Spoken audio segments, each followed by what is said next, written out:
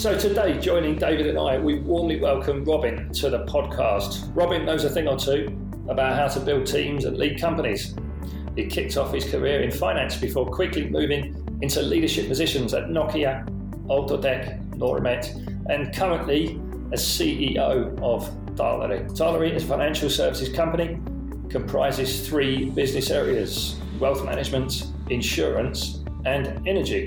Robin is also a husband, a father, a grandfather, a triathlete, a hunter, and many other things as well. So, Robin, how was that intro and how are you today? Yeah, I'm fine, thank you. Thank you. Yeah, the intro sounded like a long life, even though I'm still a young man. You are very young. David, we also welcome David Goddard today. Hello, I'm lurking here as well. Looking forward to today's chat. Welcome, Robin. Thank you, David. Great stuff. So let's get straight into this. So 2020 has been a strange year. Robin, when you look back on this year, what kind of leader have you been? Yeah, I think 2020 has been a quite challenging year from a leadership point of view. If you think that it was early March when we suddenly went into remote working and you have most of your team working remotely. So I think that one of the biggest challenges has been to keep people engaged and also working on strategy and development areas, because I think the ongoing business, the day-to-day business, has been actually working very effectively in the remote type of working. Our Teams meetings are quite effective. We manage time quite well in those meetings and get things done. But then developing new things and taking the company strategy forward is kind of takes a little bit more effort in this Corona situation where you have most of your people working remotely, and getting together has been harder. Sure. So that's interesting. So long-term strategy, long-term thinking has maybe you've seen more of an impact in that, but the day-to-day meetings and keeping on track seems to be working well. So what kinds of things have you done to try to facilitate the longer-term projects, the strategy, for example? We have arranged quite a lot of strategy sessions, both face-to-face and through Teams and having remote meetings. But my own experience from this has been that it's important to also, in these times, get your team together in the same room. So, of course, trying to arrange it in a way that it's safe. You need a little bit bigger rooms and bigger space for arranging meetings like that. But that has been working quite well. And we have also been able, together with our board, to have two sessions during these times where we have got together also with our board members and the management to work on the strategy. So I'm quite happy with that. Despite the Corona situation, we've been able to also take the strategy quite a bit forward. David Goddard, how are you doing today and what have you heard so far? Pretty interesting observation that the day-to-day is going as well or even better than usual. So people are doing stuff and they're implementing the strategy, but getting them to lift their heads up and look forward is more emotional activity. And that is better handled when we're face-to-face. Nick, where do you think that we should go next? Well, Robin's got so much experience. He's also a very calm leader. So right now, he's sitting there in his office, always looks very smart and sharp. How do you stay so calm? I think it has to do with mileage and experience. I have not always been this calm. And when I was younger, I was maybe a little bit more tempered. I think this has to do with mileage and working experience. If you have 30 years of experience, you've been in many different industries, you've seen ups and downs, and you've been part of ups and downs and having to deal with that, then you put things in perspective. So I don't react. I try also not to overreact to small things and try to keep the big picture in mind. So I think this helps a lot with also staying calm and dealing with things, not emotionally, but more from a fact-based or experience-based way. You do look very calm there. And even behind you, there's a windmill behind you, and that looks calm too. But can you tell us, why have you got a windmill in your office? This is one of the things that if we think about, or if we talk about Taaleri a little bit, so Taaleri, as Nick said, we are in different businesses, wealth management, we have insurance, and we have energy. So energy is definitely the areas which is our differentiating factor. So if you compare Taaleri to other wealth managers, energy and impact investment, this is our spearhead. This is where we are differentiating from the others. And it's not only that we invest in renewable energy, but we actually develop, we build it, we operate it, we maintain it. So we are actually end to end. So we have a lot of engineers. For being a wealth manager and financial company, we have 15 engineers in our renewable energy team.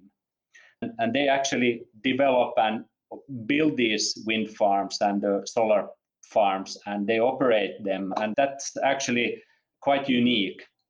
So we have, for not being the largest company in this business in Europe, we have actually one of the strongest teams in our renewable energy. So we have 30 people altogether working in our energy team. When we talk about impact investment, we really look at what are we doing to create a positive impact on the environment or on the society at large. And of course, it doesn't mean that we give away the returns. So we also deliver good returns to the investors, to our customers based on these investments. So this is definitely an area, and impact investment as a whole, if we talk about the market, this is the fastest growing investment category in the world at the moment. With impact investments, you have to invest in something which creates new impact. So either building a new wind farm or solar park or other renewable energy. So creating something which reduces, for example, the CO2 emissions in the world. So this is where we are putting a lot of focus, and I think this will continue to grow much faster as the whole investment market. So as the ESG market grows, what differences are you seeing in your relationship with investors? Are they getting more demanding, more questioning in what's the real impact, where their funds are going? There's a big change that is happening. We did a survey last year in Finland in large together with Taloustutkimus, and we were asking investors what's the most important factors for investment decisions. Yes, of course, 53% still said that the return. But surprising, even for us, which have been a pioneer in sustainable and impact investment, was that 47% put as the next most important was sustainability and impact. And we see this with the younger generations. We have customers, family offices and others where we already engage with maybe 3 different generations of the same family. And it's very clear that you see already huge difference there, that the older generation, they are maybe in the 70s, then the mid generation they are in the 40s, 50s, and then you have the next generation coming in there in their 20s. And for them, sustainability and impact is already so important that if you would make the same survey among the people in their 20s and 30s, you will probably get 70-80% that says that sustainability is the most important thing. And I think this will change the whole industry as we go forward as well. It's amazing that sustainability is almost on a par.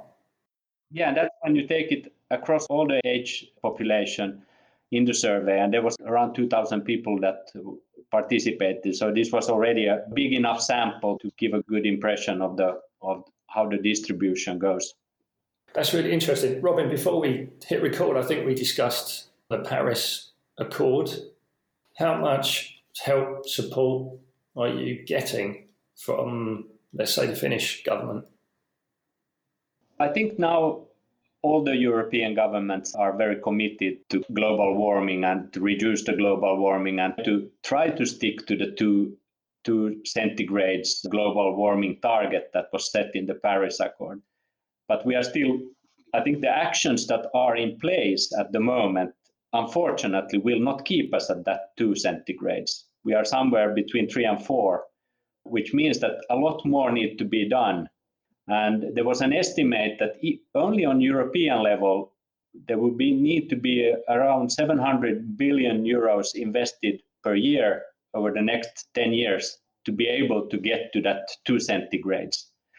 And we are not in that pace, but that means also that there's a lot of investment opportunities. But we need a lot of commitment, of course, from the governments and also government spending. But government spending alone is not enough. So you need to be able to attract private money and private capital into these kind of investments and projects. One of the things I wanted to ask you today, how do you go about putting your leadership team together? Where do you start? First, you have to have a clear strategy. And when strategy is clear, then you can think about how do you organize it? How do you organize the company in the best way to support for the strategy to go forward? Don't build the team first and then try to fit the strategy or the tasks to the people, but look at the strategy, what should be the organizational setup to support it, and then look at the right people to actually fit into that. And I think that very important is, of course, that the team is united behind the strategy.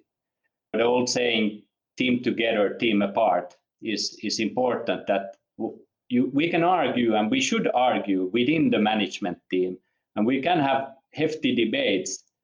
But when we have decided on something, then it's really important that everybody stands behind it. And when we then go to our own teams, we represent the management team and we are united behind the decisions that have been made.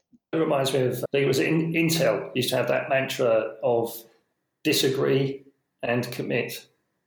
So start with strategy, think about how the organization needs to be set up for that to reach those strategic goals, and then find the right people. Yeah, and many times I have taken over jobs where I inherit the team and then start to need to look at, okay, is there needs for change? But I normally try to take enough time to first clarify the strategy and then see that is there needs to make changes in the team or the structure to make sure that we are effective in executing the strategy and taking it forward. So not to rush with decisions, I think it's a learning, even though we are living in a fast changing world, but still not rushing with decisions. That's maybe something that over the years I have learned, and as I have also changed industry several times, starting in banking, then going to telecoms, then going to mining industry, then going to civil construction industry, and then going back to finance and wealth management and renewable energy. I have learned a lot that what it requires in a way to take the courage of changing industry or jumping from one industry to another. Commonalities are in leadership, the commonalities are there. It's not so different, but of course you need to understand the business before you jump into conclusions. You need to also learn enough about the industry and the products and the customers and the ecosystem and the whole kind of value chains before you can make the right decisions. Excellent. Some rich content there, David, and some good advice. Absolutely. So structure follows strategy, and then you build the team around that. It sounds very simple. Taaleri has grown rapidly. Where have been the pressure points then in that story of rapid growth? A clear strategy, you build a structure around that, and then you put your teams together with the right mindset, competencies to implement. But how does that work when you're under that pressure of so quickly growing? Well, of course, I have not been long with the company, so I've been only CEO for a little bit more than 1.5 years. My predecessor, who is now the chairman of the board, so he was the founder together with another gentleman. And they, of course, built the company and established it. And one secret behind the fast growth was that Taaleri was a very opportunistic company. And it worked well, and that strategy worked well for growing fast. But in the end, of course, it also means that you get a fairly wide portfolio of things, which is difficult to scale up and to manage later on. And now we need to take a much more focused view of which are the things that we are doing well, where we can scale up, which really you can copy paste and grow. Is that about making lots of small bets early? Yeah, but that was the success. That was how the company were able to grow very quickly. because they were making a big number of small bets that then played out and grew. But then that means also that you get a very wide portfolio of a lot of smaller deals and smaller size of products. So now we are really at that stage where we want to make bigger bets, but we have enough knowledge behind us that we know that we can also probably make the right decisions, because we have been involved in many industries and many type of investments for a long time. As well as knowledge and experience in making those decisions, what part does artificial intelligence and technology play today? Of course, it plays a lot of importance, and we have launched recently a digital platform for wealth management. So you can, even small investors can become our customers now where they, through the digital platform, they actually get the full width of wealth management services, but it all happens digitally. But they have access to exactly the same information as the larger customers who have own personal banker who takes care of their portfolio. So you can get this same service now through the digital platform. And that's also quite unique and a new offering in the industry. This enables, of course, young people who are starting with a few thousands to already have access to the same kind of rich service and portfolio and know-how, knowledge to support the investment decisions. And it's cost efficient. Yeah, indeed. Talking about that 47% that you meant, the figure you mentioned earlier, Robin, the 47% who are focused on sustainability. Yeah, and then you think like normally these kind of private equity funds or private asset funds, they have been in the past, they've been mainly for professional investors to get access to these kind of investments. And now we are able to offer that to the large community in a way of investors. So this is really good, David. What I'm hearing today is real competitive advantage from Tylery's CEO, which is really encouraging. Also, if I can just circle back to a previous point, when you were talking about the need now at Tylery to focus, to scale up, to copy paste, I think you used that expression, to make bigger bets and right decisions. What are the different skill sets that you need in order to make that happen?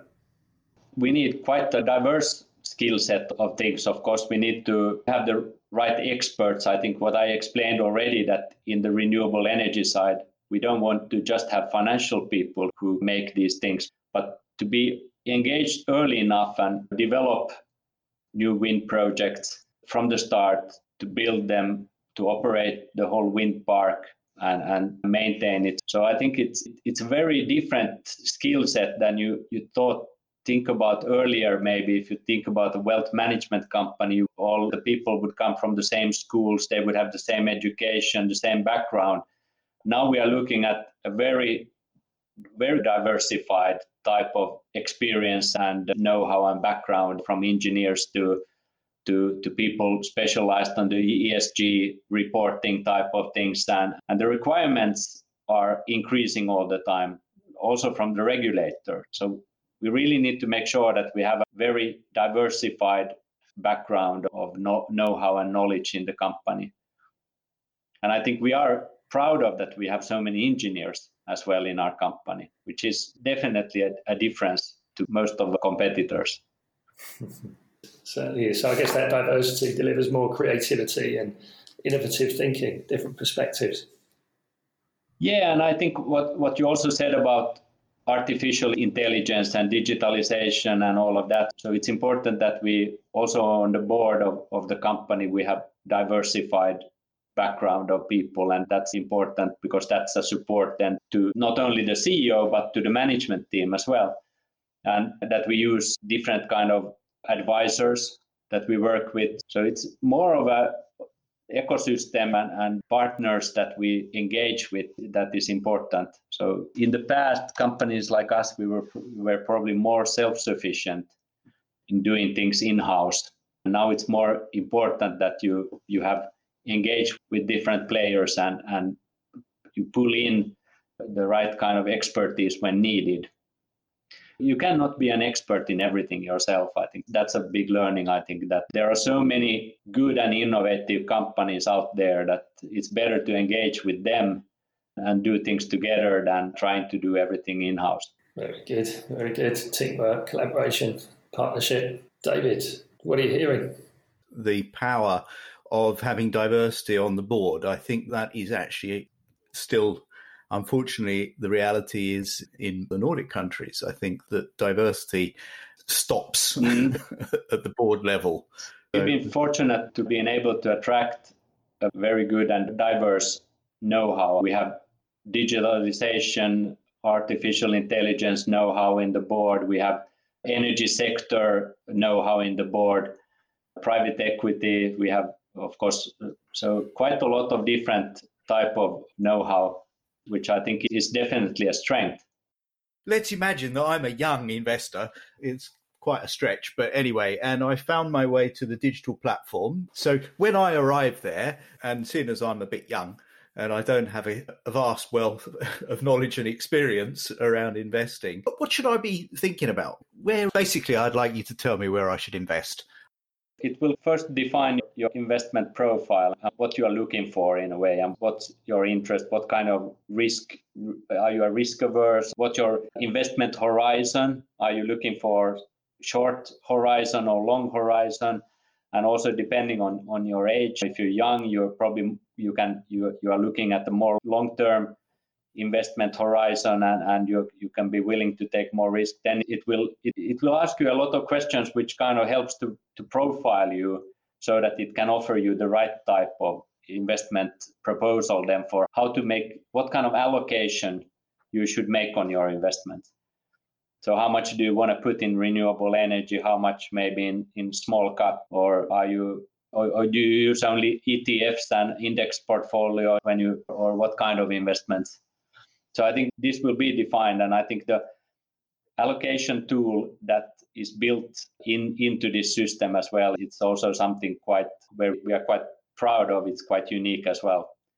There's a lot of first-time investors now coming into the scene. Who's the typical first-time investor now? Is he getting younger or? Very much, yeah. I think they are already students. So university students having a big group that is growing. We work together also, Taaleri, we work with the Aalto University and as well as the Swedish School of Economics. We work with their students.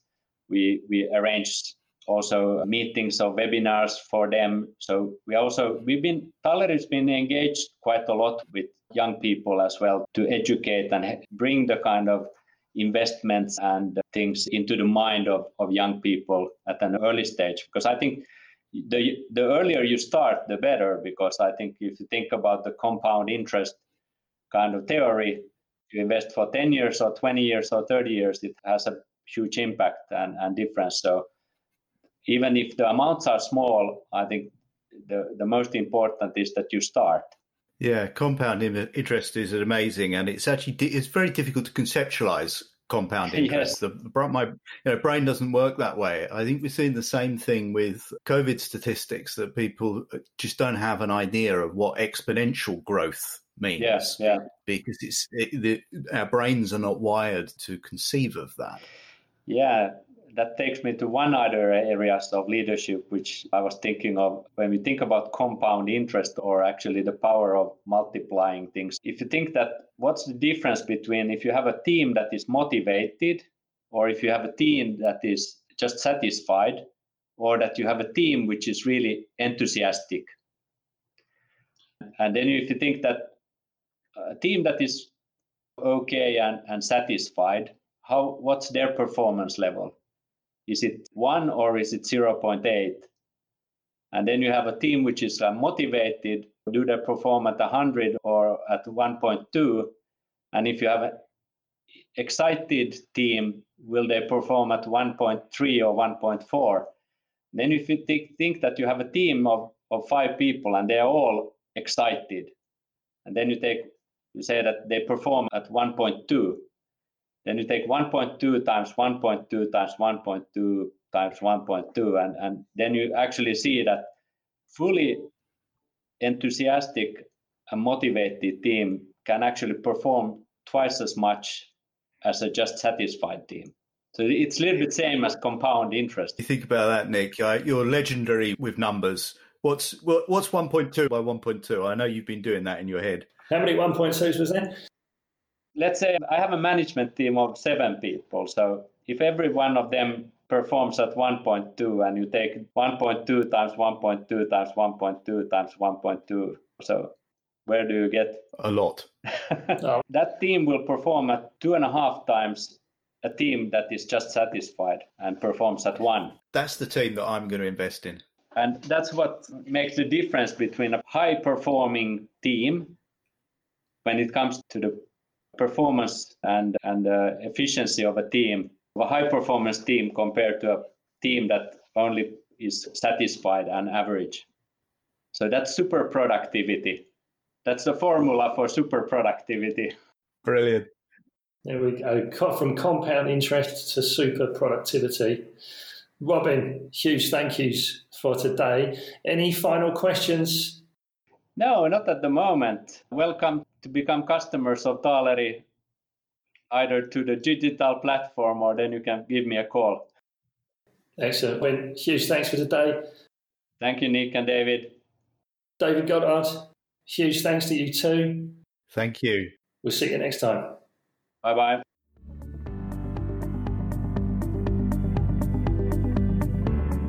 Hey listener, it's Stefano here. Since you got until here, we think that you might like the podcast. It would mean so much if you could leave us a 5-star review and share this with as many of your friends as possible. This will help us be discovered and spread the news. Can you just take 5 minutes and do that for us? Thank you.